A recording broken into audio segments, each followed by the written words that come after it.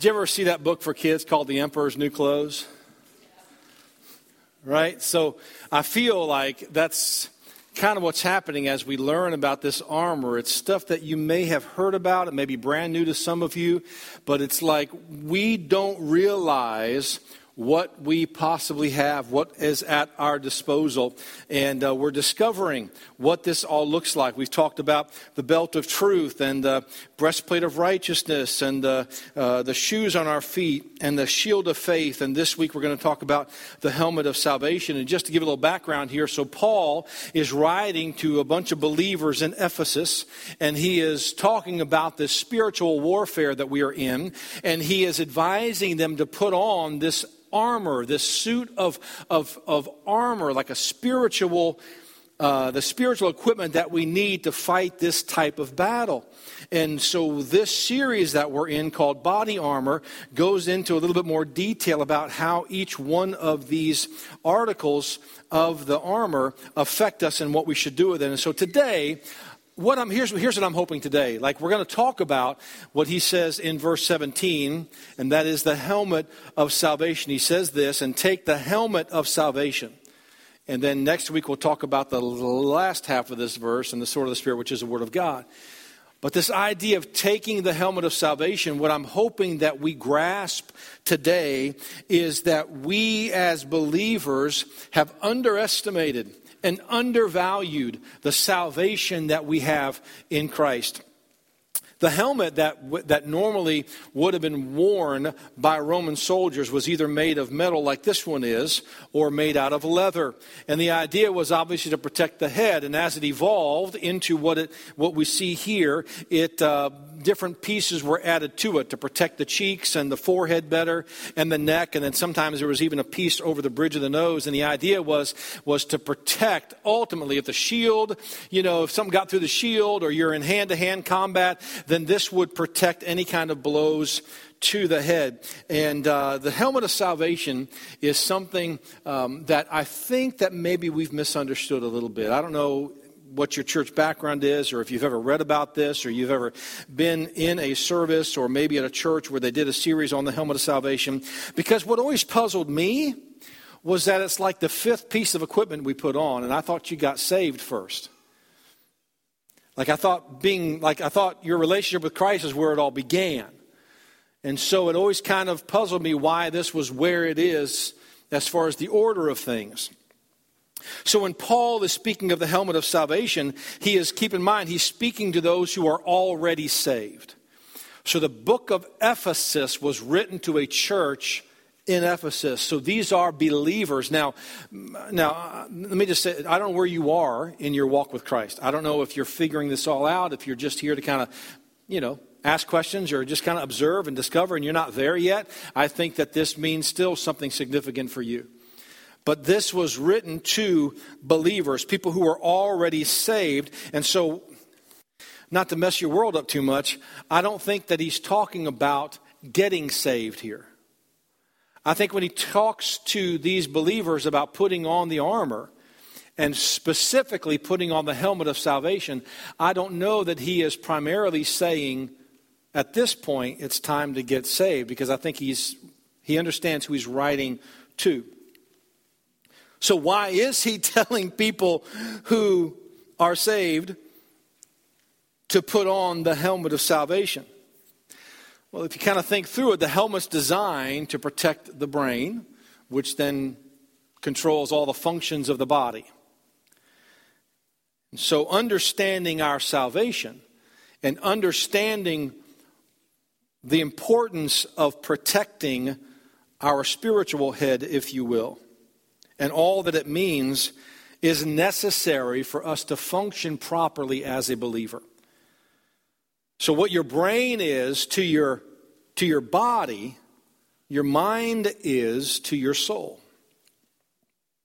It's necessary for the believer to put on the helmet of salvation in order to protect themselves from the doubt and discouragement that the enemy will try to attack us with. 2 Corinthians is also a book written by Paul, this one to a church in Corinth. And he says this, he says, "For though we walk in the flesh," Like, you can touch and feel, right? So you're walking in the flesh. We do not war after the flesh. For the weapons of our warfare are not carnal, but mighty through God to the pulling down of strongholds, casting down, interesting word here, imaginations, and every high thing that exalts itself against the knowledge of God, and bringing, this is incredible, and bringing into captivity every thought to the obedience of Christ. How important is it that you protect your mind to the strength of your soul? Notice the connection that Paul is making here between the battle that we're engaged in and our minds and our thoughts and our imaginations. Because thoughts eventually equal action. And so what he's saying is you need to put on this helmet of salvation in order to protect your mind, in order to protect your soul. But here's where I'm going with most of the message right here. If I tell you all the message, you'll get up and leave when I'm done with this statement. So I got to keep something in reserve to keep you here. But here's the idea that we think of salvation as kind of something that happened in my past. So to give you an idea, so when I was 9 years old, somebody invited my dad to go to a tent meeting. We were in Anniston, Alabama. My dad was stationed at Fort McClellan Army Base. And some coworker of my dad said, hey, I'm going to go hear this guy preach. And his name was Lee Castro, the preacher. And Lee Castro had set up in the Kmart parking lot in Anniston, Alabama, a big old white tent. They used to call them camp meetings back in the day. And they're wood slat chairs, right? And so I went, my sister went, and my dad went. And Lee Castro preached about salvation. He preached about staying out of hell. And quite literally, he scared me. And so I went forward, and someone took the Bible and showed me what Jesus had done for me, and I placed my trust in Jesus Christ. And as a 9-year-old boy, our vernacular would say, I got saved. You may be familiar with the term born again. But something happened when I was 9 years old. So here I am, 26, 27 years later.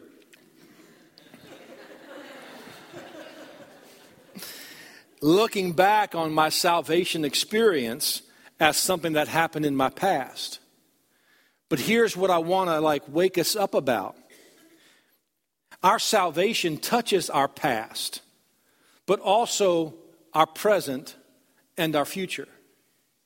And so the reason Paul is so adamant about believers putting on the helmet of salvation is it's not something that just happened to you. It is something that should be happening to you and will continue to happen to you.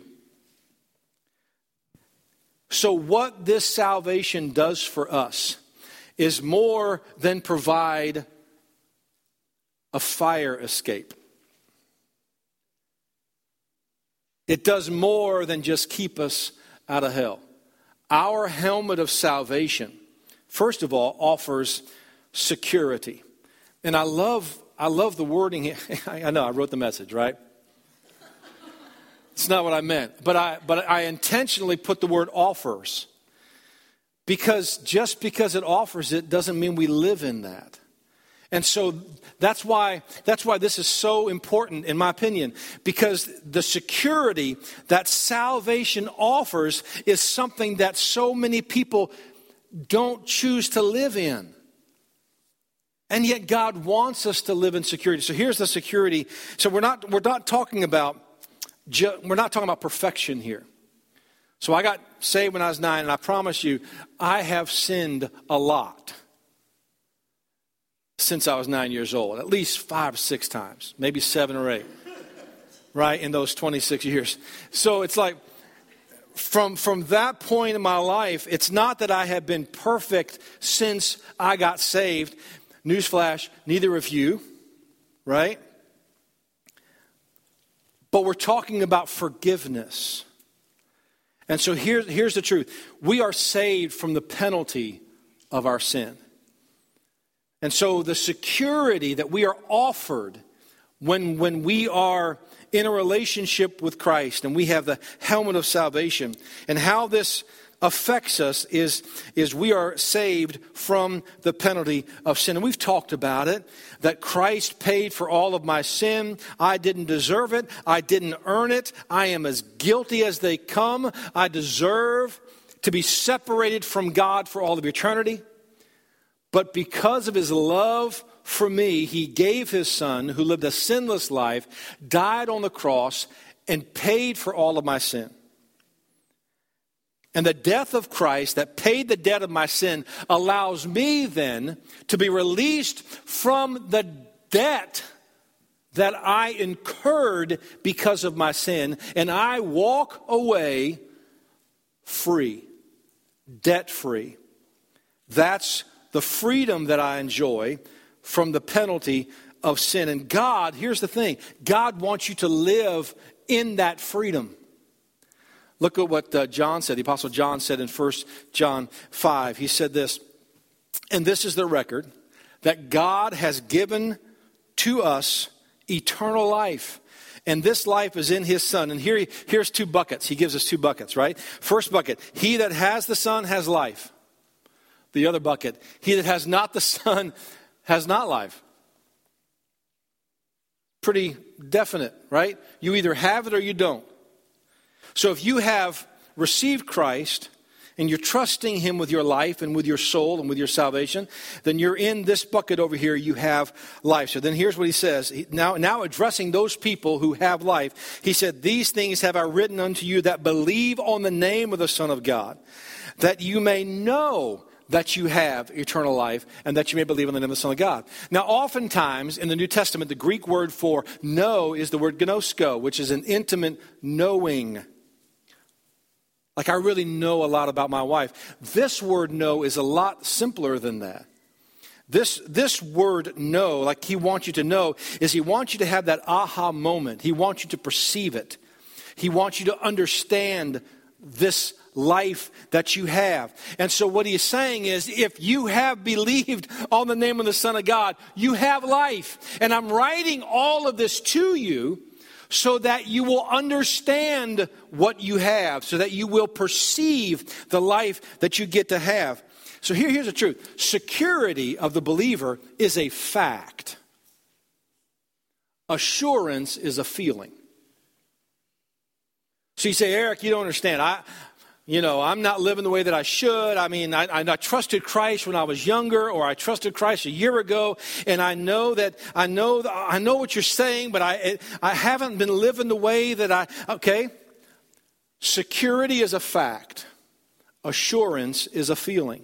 And I will say this, depending on the type of person you are, like what your personality is, I think some people struggle with this more than others. I'm a very pragmatic guy. Boom, I did it at 9 years old, I'm good. That's how I am. I know that I've not been perfect, but I'm very secure in my relationship with God. I don't think Melissa was so much that way growing up. And she was guilted a lot in the church that she grew up in. And it was thrown at her all the time, well, you must not be saved. How can you live that way? And so it began to bring these doubts in. That's not how God wants us to live. All right? God wants you to be secure in the salvation. Listen, he gave his Son so you could know him. He doesn't want you doubting that relationship. He wants you secure in that relationship. Listen, my wife and I celebrated our 29th anniversary yesterday, right? We've had like 6 or 7 great years since our 23rd. And yeah, I was playing that in my mind this afternoon. I was like, all right, that's not funny. So we've had 29 great years. And then I'm a real slow decision maker, so it took me like 2 years to ask her to marry me. So we've been together a long time. We have a very secure relationship. But I remember when we first got married, right? She would ask me these 3 questions all the time. Like if I was being quiet, or if I hadn't said I love you in the last 3 minutes. Are you mad at me? No? No? Oh, okay. Are you upset with me? No, I'm not mad. Are you disappointed? Are you disappointed in me? Wearing me out, right? No, I got gas. That's what the problem is. I have no problem with you. So we came with this MUD, mud, right? Mad, upset, or disappointed. No, I'm none of those things. And it was like, I felt like we couldn't get over that. Like I couldn't get, no, we're good, babe. We're good. And we are good. We're good together. And I love this woman. We have a dream life. I really believe that. And I am so grateful for this relationship that I enjoy. But how tormenting would it be if all the time throughout the day we're always doubting each other's love for each other and the relationship that we have and the security, like if we always threw out the D word all the time. And we have that insecurity in our relationship. It doesn't create a healthy relationship. And God doesn't want you to live that way either. And what more does he need to do to show how much he loves you? He's not standing over you with a hammer, waiting for you to mess up. He loves you enough to give his son to have a relationship with you. Come on. Live in that security. Security is a fact. Now, I will say this. A lot of times we don't feel so assured because we aren't living the way that we're supposed to live. So I'm not saying we're scot-free and can just do whatever we want to willy-nilly. I don't even know what willy-nilly is, but in my relationship with my wife, there are responsibilities that I have to her. I need to be faithful, right? That sure helps our relationship. Understatement of the day. If I'm faithful to her, if I love her, if I care for her, if I do for her, it helps our relationship. And so maybe your lack of assurance or that feeling that you don't have that you wish you did is because you need to get something right with the Lord. But it doesn't change the fact that you are secure in him.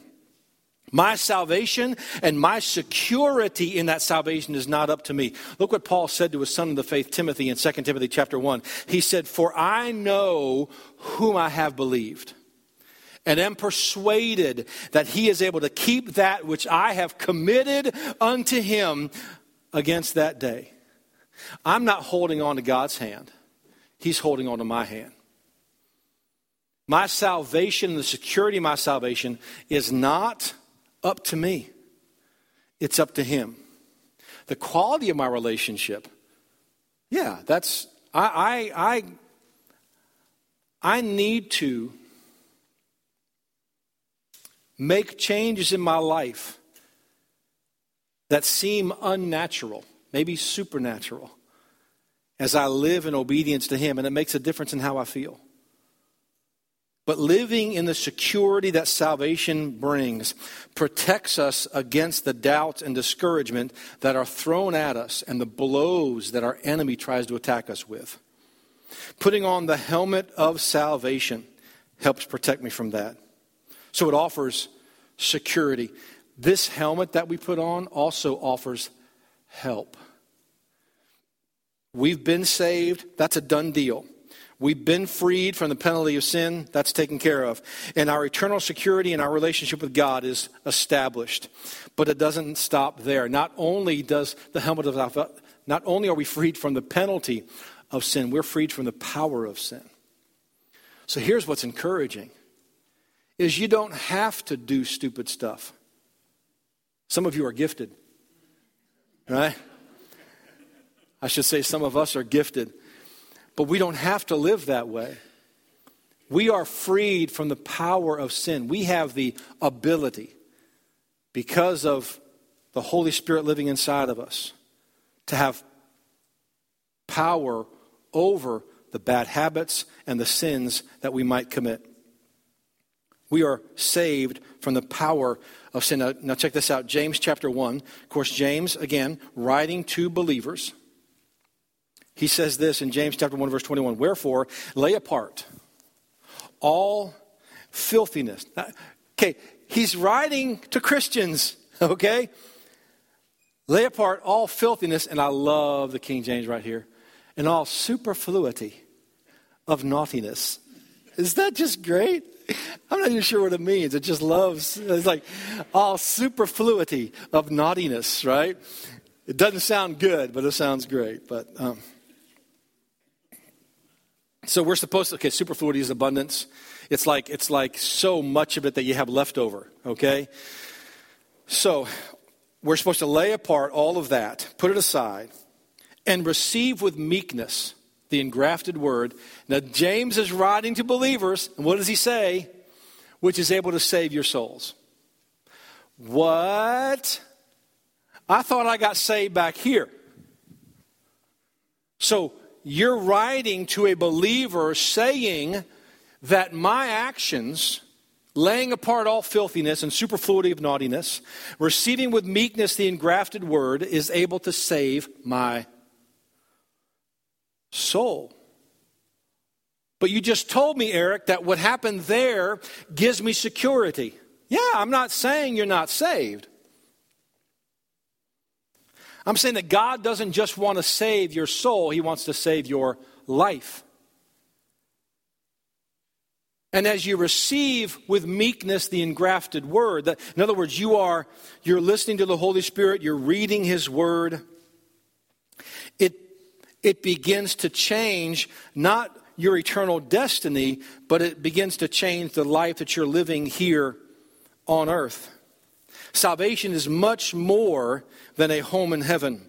It is meant to change your life. And as we put on the helmet of salvation, it does more than protect us from going to hell. It protects our mind and how we think about the life that we live here on earth. God has blessed us with a home in heaven, which completely changes how we live here on earth. And He's given us the Holy Spirit inside of us. He's given us the Word of God to read and give us instruction. And these are the tools and the information that we need to live like a child of the King. Not only that, so we get that help. Not only that, who you are in Christ is part of the spiritual inheritance that you get. So I ordered this helmet from a medieval craftsman known as Amazon. And I had to wait I think 24 hours for it to get to the house. It was ridiculous. So I order this thing and I get it. And here's what so many of us think. So I'm one of those kind of guys that I open it immediately. Unless it's protein powder. I don't care about protein powder. That can just sit on the shelf. I know what that's like. But something like this, I'm opening it right away. I'm dropping my briefcase, going to the counter, getting a kitchen knife, and I'm opening this thing up right away, right? And then popping all of the extra things that are in there to keep it from knocking around. So I open this thing up right away. But here's what so many of us do with our salvation, right? We get saved, and we have this incredible package, and we wait to open it until we get to heaven. And yet there's a whole benefit package that we get to enjoy right here on earth because of our salvation. We have a spiritual inheritance. In Romans chapter 8, Paul is writing to the church at Rome, and he says, the Spirit itself bears witness with our spirit that we are the children of God. I love this, by the way. The Spirit, big S, bears witness with our spirit, little s. So the Holy Spirit agrees with our spirit that we are the children of God. Isn't that great? Thank you. All right. Two of us get it. And if children, then heirs. Heirs with God and joint heirs with Christ. I don't even begin to understand what that means. We are heirs of God. How excited would you be if you found out you had a rich uncle and he named you in his will? Right? How great would that be? And it was like winning the lottery, right? And you get this flood of an inheritance. We're heirs of God. I can't even comprehend what that is. And we're joint heirs with Christ. We're sitting on the couch in the lawyer's room. Jesus is right next to us, and we're going, I can't wait to see what we get. Like we're joint heirs with Christ. With whatever we're getting from God. That's a big deal. We should live in the inheritance that we enjoy. The enemy wants to convince you that you are sinful and worthless and full of trouble. And don't tell me, I think a lot of that's true. Like we tend to be sinful. We do have a lot of trouble. But that's not how God sees us. Man, we're precious in the sight of God. I would encourage you to read Psalm 139 sometime. Oh, my word. It goes into detail about how much God knows you. And then in verses 16 and 17, he said, but how precious are your thoughts to me, O God. I can't even number them. God knows everything about you, and he still loved you enough. Hey, God is the same yesterday, today, and tomorrow. I believe God lives in the present. He lives in the past. He lives in the future. I don't even understand all of that. But that means that God knows all the stupid stuff I've ever done and all the stupid stuff I'm doing and all the stupid stuff I'm going to do. And knowing all of that, he still thought it was worth giving Jesus up for me. So my point to you is there's nothing you could have done or nothing that you have done or nothing that you will do that surprised God. There was no, if I had known that. Right? Well, if I'd known you were going to say that or look at that or be that, no way, I wouldn't have done. No, he knows. He has always known. Man, don't you sense the beauty in that? Like the stability in our relationship? And that's part of our inheritance. The helmet of salvation tells us that we are currently loved of God and joint heirs with Jesus Christ. That's a pretty big deal. So this relationship that we enjoy started then, and it continues now. Salvation doesn't just benefit us someday. There's a whole benefit package that comes along with it. And so here's my encouragement to you about the help that you receive. We are called and empowered for kingdom living. Like Jesus Christ, when he was here on earth, talked all about the kingdom of God and the kingdom of heaven. And the way that we are supposed to live was outlined by the life of Christ and the teachings of Jesus Christ. And we have the capability of living that way now. And this help that we have received is not just the fact that God loves us, not just the fact that we are secure in our salvation, but that we have been empowered to have the victory over the sin in our lives in order to be able to live the life that we are called to live. We are empowered to live here on earth, this kingdom life. Think of not just rescuing, but restoring. Not just saving you from the fire, but restoring your life to the way that it ought to be. Because the systems of this world and how we interact with each other is not always effective. And God has a different way for us to live when we get that help. And then finally, our salvation offers hope. This world is not my home. I'm just a passing through. My treasures are laid up somewhere beyond the blue. This is a temporary situation that we're in. There will come a day when you won't have to battle sin and sorrow and doubts and discouragement.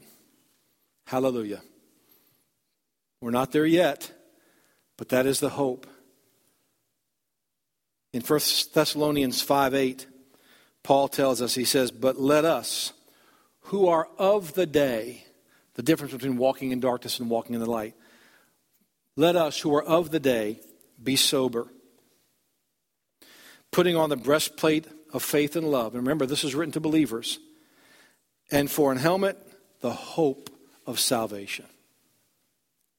I love this. That we put on this helmet not just to avoid hell and not just to live a better life here on earth, but because we have hope. we have hope because we will be saved from the presence of sin. And that's a big deal. Like there will come a day when we don't battle that sin nature anymore. All of this is temporary. Our hope is not in this world. Our hope is in another world. Interestingly, when Paul says to take the helmet of salvation, it's the first time he said to take anything. Everything else was put on. Remember? Put this on, put this on. The word take is really the word receive or accept. So it's not like you're taking it from somebody, but the previous armor items were laid out for the soldier to pick up. The helmet and the sword would be handed to him by an attendant or perhaps his armor bearer. So here's the conclusion. Our helmet of salvation is a choice. It's being offered to you. So we're in two different buckets this morning. The first bucket is those that don't know the Lord. And here's your choice to accept the salvation offered to you. And I don't know what your history is. I don't know what your story is. But God loves you. God wants you with him for all of eternity. And he gave his son to make that happen. But it's your choice. So if you're trying to figure it out, you got questions, don't wait too long, all right? Let's get that decided this morning. For me, I love knowing that I can point back to a time in my life when I was 9 years old. I don't know if you can figure that out for you. I don't know if you have a time in your life. But for me, having a time in my life when I prayed and accepted Christ as my Savior is valuable and meaningful to you. I'm not saying you have to do that to be a Christian, but it sure has helped me identify when that took place in my life. So I'd love to have that conversation with you. If you're a believer and you are a follower of Christ, you still have a choice to make. Not whether or not you're going to go to heaven, not whether or not to accept Jesus, but to put on this helmet of salvation. To live like you trust Christ. To live in the restoration that he offers, because that's a choice too. Living in your relationship with a loving God. So that's the decision you have to make this morning. To trust Christ or to live like you do. That's putting on the helmet of salvation. Let's pray. God, we love you and thank you for all that you've offered to us. And so many walk around like the emperor's new clothes. Just, we don't even realize what we have. And help us to be empowered to live this kingdom life. In Jesus' name we pray. Amen.